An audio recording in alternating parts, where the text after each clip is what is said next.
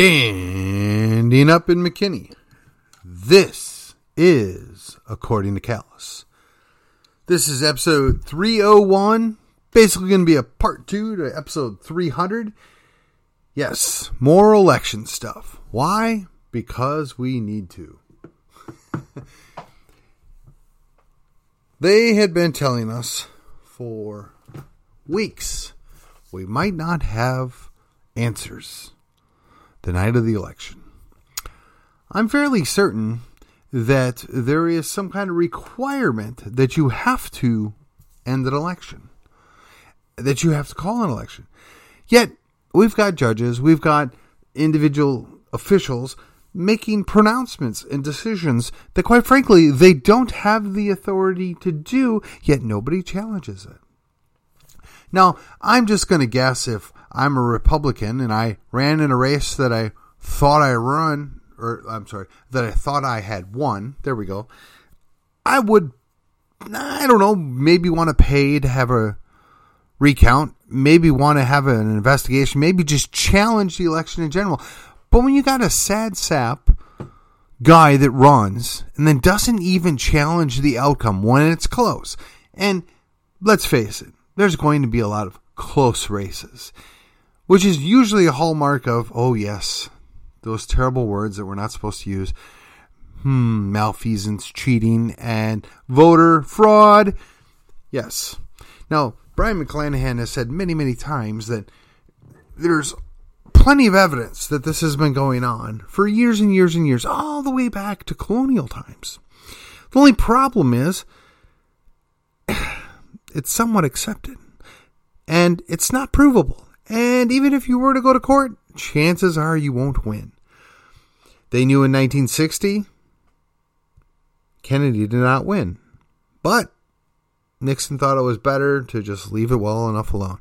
We knew in the year 2000, that Al Gore didn't win, but we needed the Supreme Court to say, well, you know what, if you're going to keep counting ballots and kind of making stuff up, Florida, you probably need to be consistent about how you do it. And then we heard for the next 8 years how he wasn't elected, he was selected.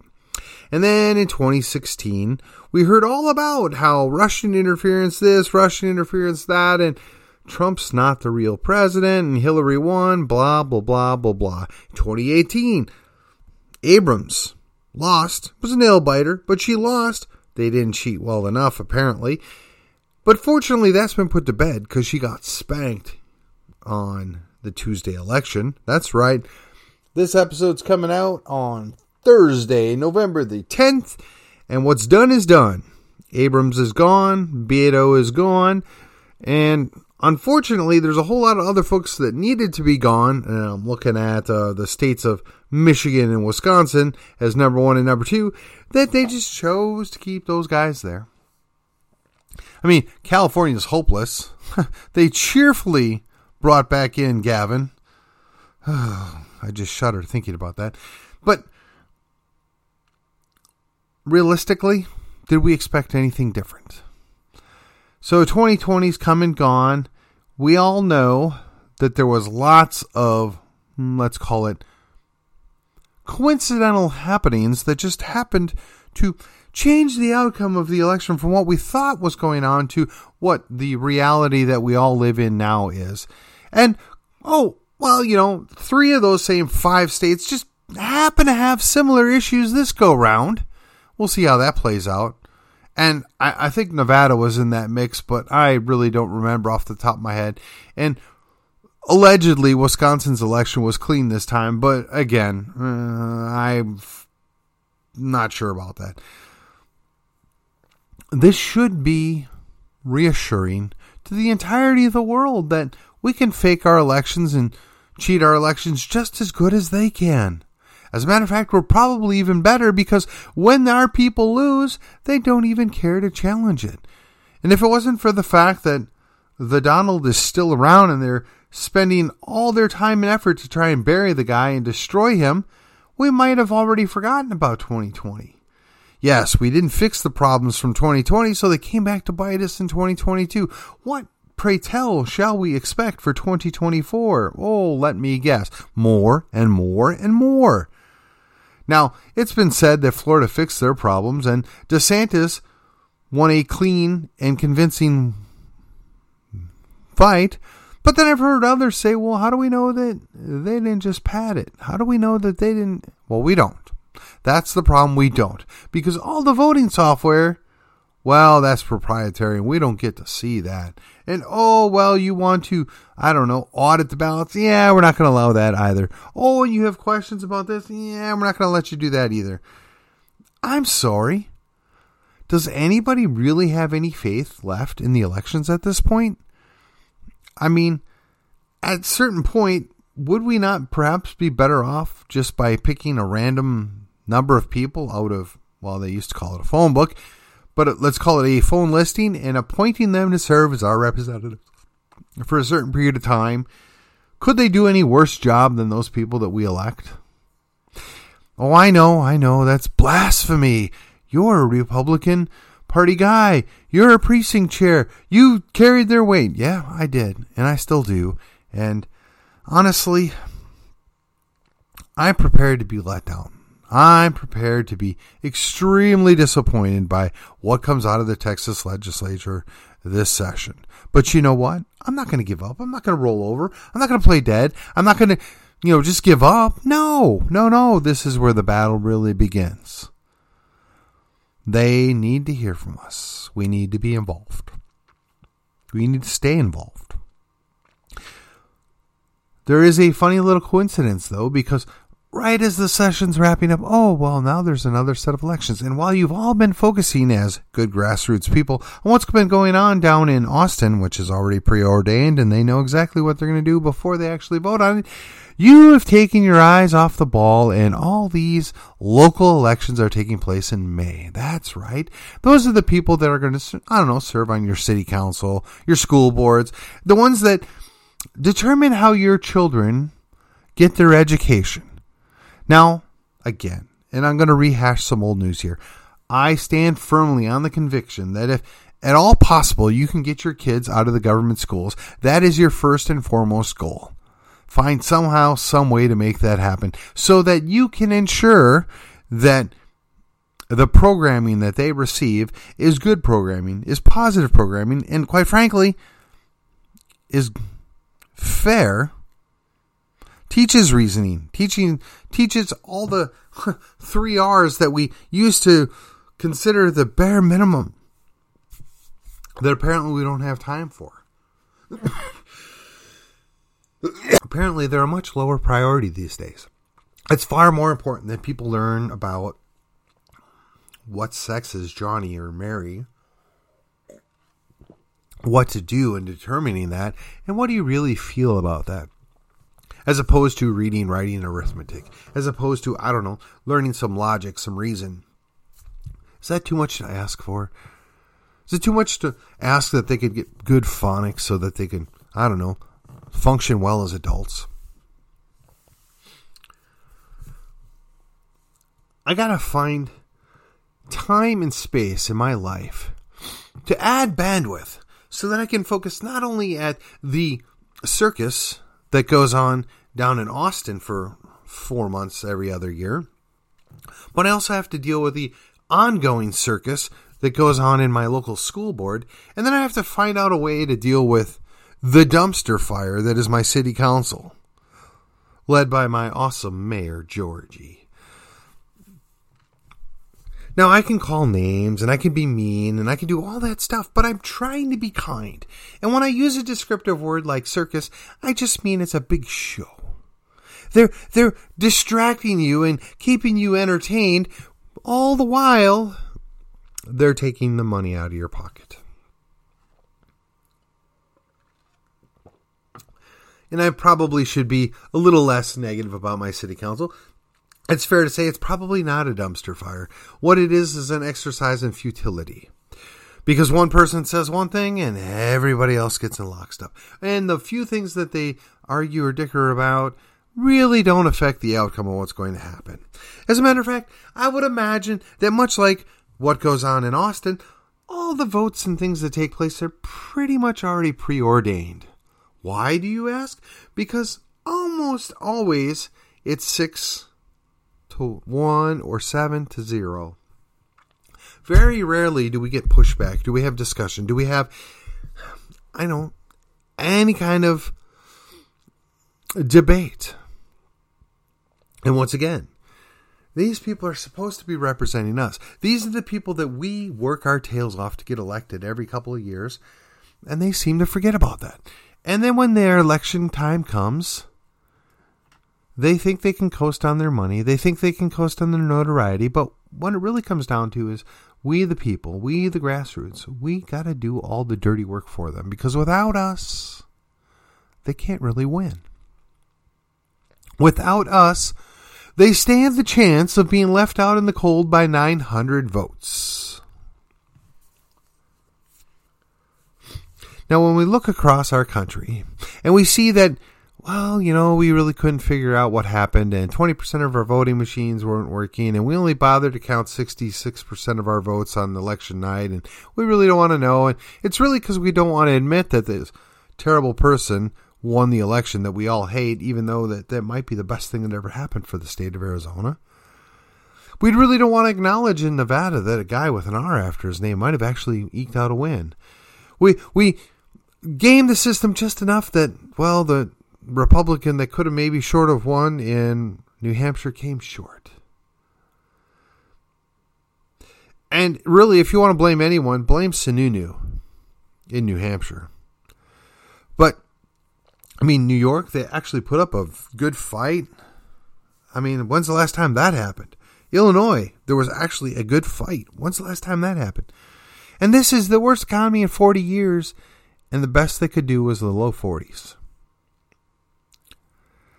What have we come to? We have an entire section of our nation that only exists to go forward with their hand out saying, gimme, gimme, gimme. That's not the America that I signed up to protect. That's not the America that I sacrificed a portion of my life for. That's not the America that, quite frankly, I think ever was designed to exist. And I accept that these United States aren't so united. These United States really are 2 to 3 to 9 different entities all lumped together in an empire. Now, once before they were able to successfully put down a secession plan, they were able to stamp out that second independence that was attempted, but I suspect they wouldn't be so fortunate this next go around. I suspect that by and large, the rural and semi-rural and even large chunks of the semi-suburban areas of the states have just had enough. They're tired of having their lives dictated to. They're tired of having their pocketbooks robbed. They're tired of being told what they can and cannot do and when they can and can do them. They want something more. They expect to be treated with a certain amount of respect. That doesn't mean there isn't a history of people being abused. We can just look at the tribal lands and how those people have been routinely disabused and abused by our federal government and to a lesser extent our state governments. We could look into the latest information put out regarding slavery. That's an interesting little twist now, isn't it? I wonder how that's going to play out. Perhaps that explains why some things have occurred in the last couple of weeks, huh? Maybe. I don't know. Look, I don't know the details. I never really thought to look into it, but it is a curious thing. The more things change, the more they stay the same. Each new cycle wave of immigration, generational and let's call it migrational displacements, alter the outcomes and the demographics of areas. They reorder things from time to time, and this is not the first time it's happened in America. Indeed, I don't really think that any wave of people that move into an area that is one way really ever benefits long-term the original inhabitants of that area. But that is life. It's gone on for thousands of years. It will always continue. And if you're not expanding, you're contracting. If you're not growing, you're dying, right? These are all the bumper sticker answers for all of this. And I'm here to tell you that when you have complacency, you lose. You want to know why the giant red wave, the tsunami that was predicted, never came about? It's because of complacency. It's because we brought people here that have no vested interest in liberty or freedom. They don't care. They want their free stuff. And the thing that the Republicans seem to forget all the time is when you get in the game of giving stuff away, you're going to lose. The Democrats are just so much better at it than you are. This is not an original thought. We've been talking about this in certain circles for years, and they just can't seem to figure it out. We have to improve. Yes, we believe that you should have liberty. We believe that you should be treated with respect. We believe that the government ought to stay out of your house and they ought to stay out of your bank book. We believe that people can make it on their own if we will just get out of their way. We want to help you by not preventing you from being successful. We don't want to rig the system to keep you down. We don't want to rig the system to make you less successful than you ought to be. We don't want to create barriers to your success, but yet we don't do that. And when we do it, we do it poorly. And we do it time and time again, and yet we don't understand why our message isn't selling. There are millions of people that come here every year looking for a better way of life. They want to escape the place they came from. Yet, when enough quantity of them get in one area, they revert to that which is comfortable, which is, honestly, where they came from, without realizing that reverting back to the comfort of where they came from, they're actually setting themselves up for the same failures which they fled from. But we don't teach them that either. We don't spend the time to explain that to them either. We don't want to put in the effort. And why is that? I don't know. But time and time again, the Republican Party has failed to do that. Conservatives have failed to do that. Conservatives don't even conserve the ladies' restroom. And they expect us to believe that they're going to save the entire country. They expect us to believe that they're going to serve as a bulwark against the communists and Islamofascism, whatever their latest boogeyman is. I don't buy it anymore. I've said for years, I'm a liberty guy. I put liberty over that. That's my principle, right? My first principle is liberty. Sometimes that means that I got to go along with things just to move my goals 1 inch forward. Sometimes I have to sacrifice my personal desires for what's best for the team overall. And that's all acceptable to me, but apparently that gets lost on some of our people on our team. They don't seem to fathom the importance of teaching these first principles, of demonstrating them from life to life. They just resort back to what is easy. They resort back to, I don't know, their own little personal citadels. Now we can point fingers. We can say, well, the moderates didn't deliver. We can say that the conservatives are too aggressive. We can say that the church has let us down, which would all be true. But ultimately it comes down to go look in the mirror. Now, if you're like me and you did everything you feel like you could have possibly done, fine. Then don't be bitter.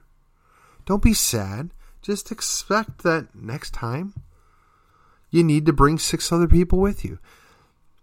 You need to inspire other people to do more, to be more involved, to get their interest, to achieve their buy-in. And we don't do that well. I mean, it's that much tougher. We don't have the late, great Rush Limbaugh. We still have Glenn Beck. Other than that, I don't really know what... I mean, even in local radio, I mean, the quote-unquote conservative commentator is clearly past his prime. And I mean no disrespect to Mark Davis, But he's not the same Mark Davis that he was when I got here 25 years ago. How could he be? And a lot of the other good guys aren't currently on the radio anymore. Now there's some fun shows that are on. There's some entertaining people, but they don't really inspire people to get interested, to get involved. Now, it's a whole lot easier to inspire people when you have 3 hours and you got basically little vignettes of material that you're putting out, and you can riff off of the local events and you can talk about the latest crazy thing that happened. But if you don't do it and you don't do it well, you don't inspire people. I've got 25 to 35 minutes 4 or 5 times a week that I put out my spiel, and I reach, I don't know, let's say conservatively 500 people per episode at this current rate. But if you're on the radio and you're reaching 5,000 or 50,000, you've got to up your game. You got to get people to be interested, be involved. And yes, you can do your fluff stuff from that time and time again. You can be lighthearted, and that all sells. That's what people want to hear. If you're doom and gloom all the time, or you're always, this is the most important thing ever, people tune out. They don't want to hear that. Certainly not for 3 hours a day. That's why the rise of podcasts is so important. That's why independent media is so important. You have 20 to 30 minutes to get your thoughts out there, to get your message out there, and to inspire people to do more. I heard from a friend of mine earlier today. He's wanting to start his own podcast. I'm going to bring him on as a guest probably in the next week or so, maybe 2 weeks, and we're going to riff on stuff and have a little fun with that, and he'll kind of get the gist of how this works. And I wish him the best. Man, I'll promote him from time to time if that's, what he wants me to do. I'm happy to help. Everybody that has something good to add should be out there doing it. Now, maybe, just maybe, somewhere out there's a local radio station that needs an afternoon or a morning host, or maybe they just need somebody that's willing to come in and work the weekend. Hey, I'd like to work my way up to that. Maybe I do, maybe I don't. Who knows? But it's practice. Practice makes perfect. You got to put in the time. You got to put in those hours. So this is 301 numbered episodes. I've got probably another 25 or 30 that are unnumbered episodes. Figure 30 minutes per episode at 320 episodes. That means I have 160 hours worth of material out there. I'm doing the time. I'm putting in the effort. And you know why? Because I think this is important. I think it matters. I think that we can make a difference. Each one of us. It pains me to talk to people and they have absolutely no idea what's going on around them. And they act surprised when they hear about things that went on in the city or the school board or even the county level. And they're like, what? What do you mean? And it's because our local radio really doesn't do justice to it. They focus so much time on the national events because, quite frankly, most people are concerned about national events. They'll spend some time on Texas events, well, because Texas is its own nation. But if you've got a local radio show, why don't you spend 5 or 10 minutes at least every day talking about, well, this is what happened in Wiley, this is what happened in McKinney, this is what happened in Princeton, this is what happened in Prosper. I mean, how hard would it be to serve some of that time in your news report and then have your host talk about it? Well, that's kind of crazy. I can't believe up in the city of Prosper that they would just bury the fact that they had a pervert working for them on the school bus. That's crazy. Why would they do that? I don't know why the people in Prosper would continue to put up with that. I really think the people in Prosper ought to get their act together and figure out a way to handle that. How hard is that? I mean, it's kind of inspiring. It's kind of interesting. Certainly going to get the word out. I mean, I'm willing to bet if you were to drive up to Prosper and float around their ISD, you might find 5% of the people there that know what happened in the last year and a half. How sad is that? If that was my kid in that school district and I found out that my kid was on a bus with a pedophile, somebody's head ought to roll, especially if they covered it up. Yet, we have elected officials that are looking to protect the superintendent that protected the pervert. How does that work? What planet are we on? Put the politics aside. Put the R and the D aside. You're screwing around with somebody's kid and you're defending that? What's wrong with you? How do we get here? How is this acceptable?